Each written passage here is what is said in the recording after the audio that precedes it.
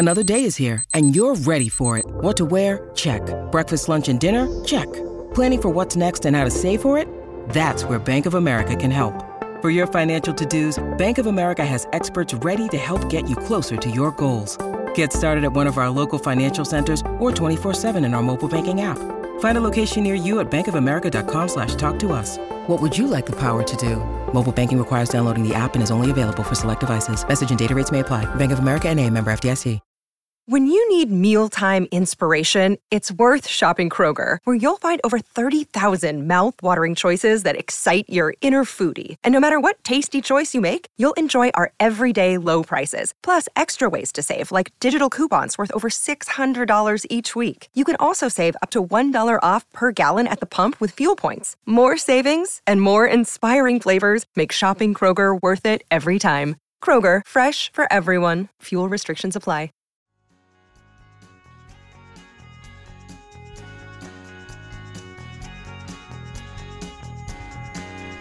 Good morning. Welcome to Apple Turnover for April 11th, 2023. The Mets won the first game of their series against the San Diego Padres 5-0. It was a combined two-hitter started by Max Scherzer, who had good results, only gave up one hit in 5 innings of work, but labored early in the game, had a hard time putting away players, which has sort of been his MO in this short season so far. But the results were there today, and he said after the game, "I am not broken," which made me a little bit sad to hear. But his point was that he just needed to make some mechanical adjustments, and he did, and the Mets won the game.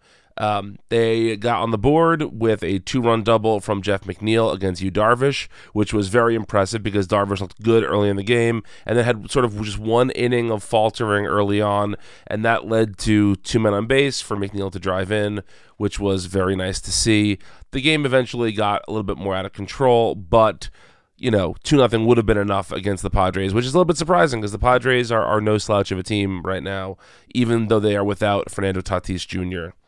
The most incredible thing that happened during the game was in the 7th inning, Luis Guillorme laid down a beautiful bunt that hugged the line and stayed fair in an almost comical way. It looked like it was going to go foul the whole time, and it didn't. And then Tomas Nido had a swinging bunt that did the exact same thing in the exact same spot.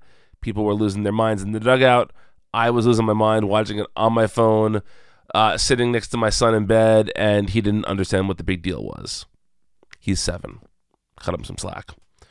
Anyway, the bullpen looks pretty good tonight. Adam Ottavino pitched the 9th and had a bit of a rough start to his night, but came through without giving up a run. And yeah, this is, if Max Scherzer is not going to be at his best, he's still an excellent starting pitcher. He still knows how to manage a game and not get overwhelmed, and that's what seemed like it happened tonight.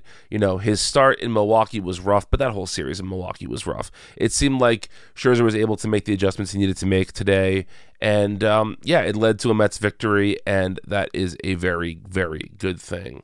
It was also nice to see Eduardo Escobar contribute with a sac fly. Daniel Vogelbach got a hit. Some of the players that haven't been hitting so well had a nice showing of it tonight. We also got really good performances from John Curtis and David Robertson and Drew Smith out of the bullpen, all 3 through scoreless innings also.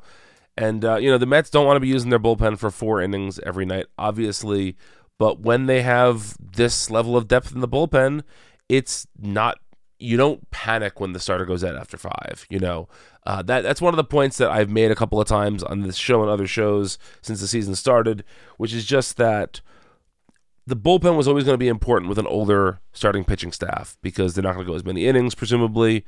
And with Verlander out, that obviously means that the starters that are starting, and Quintana too, they're having Peterson and McGill in the rotation likely mean that they are not going to go as long as Quintana or Verlander would have gone. And then not having Edwin Diaz at the back end of the bullpen means that the bullpen is shortened also. However, so far, with the exception of Dennis Santana a couple of times and a couple of little fluky things, the bullpen's looked really good so far.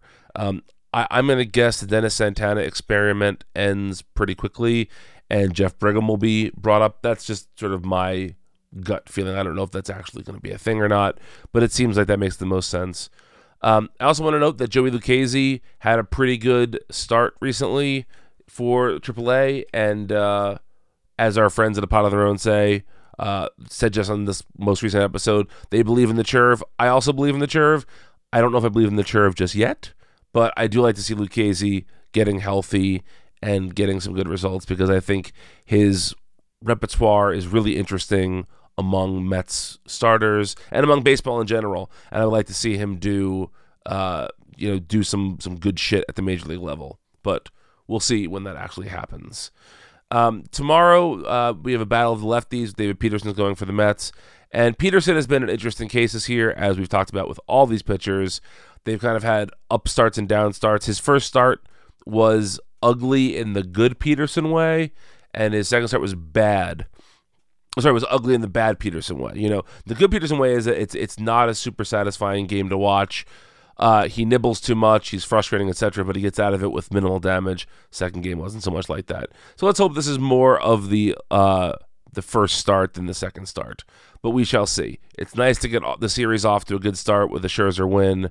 And thanks for joining me, as always, every morning. We're going to start rotating some other folks into this, but for now, I hope you're enjoying these short little podcasts every morning. Go to patreon.com/homerunapplesause or homerunapplesause.com to support your podcasters directly. Follow me on Twitter @BrianNeedsANap. And until next time, let's go Mets.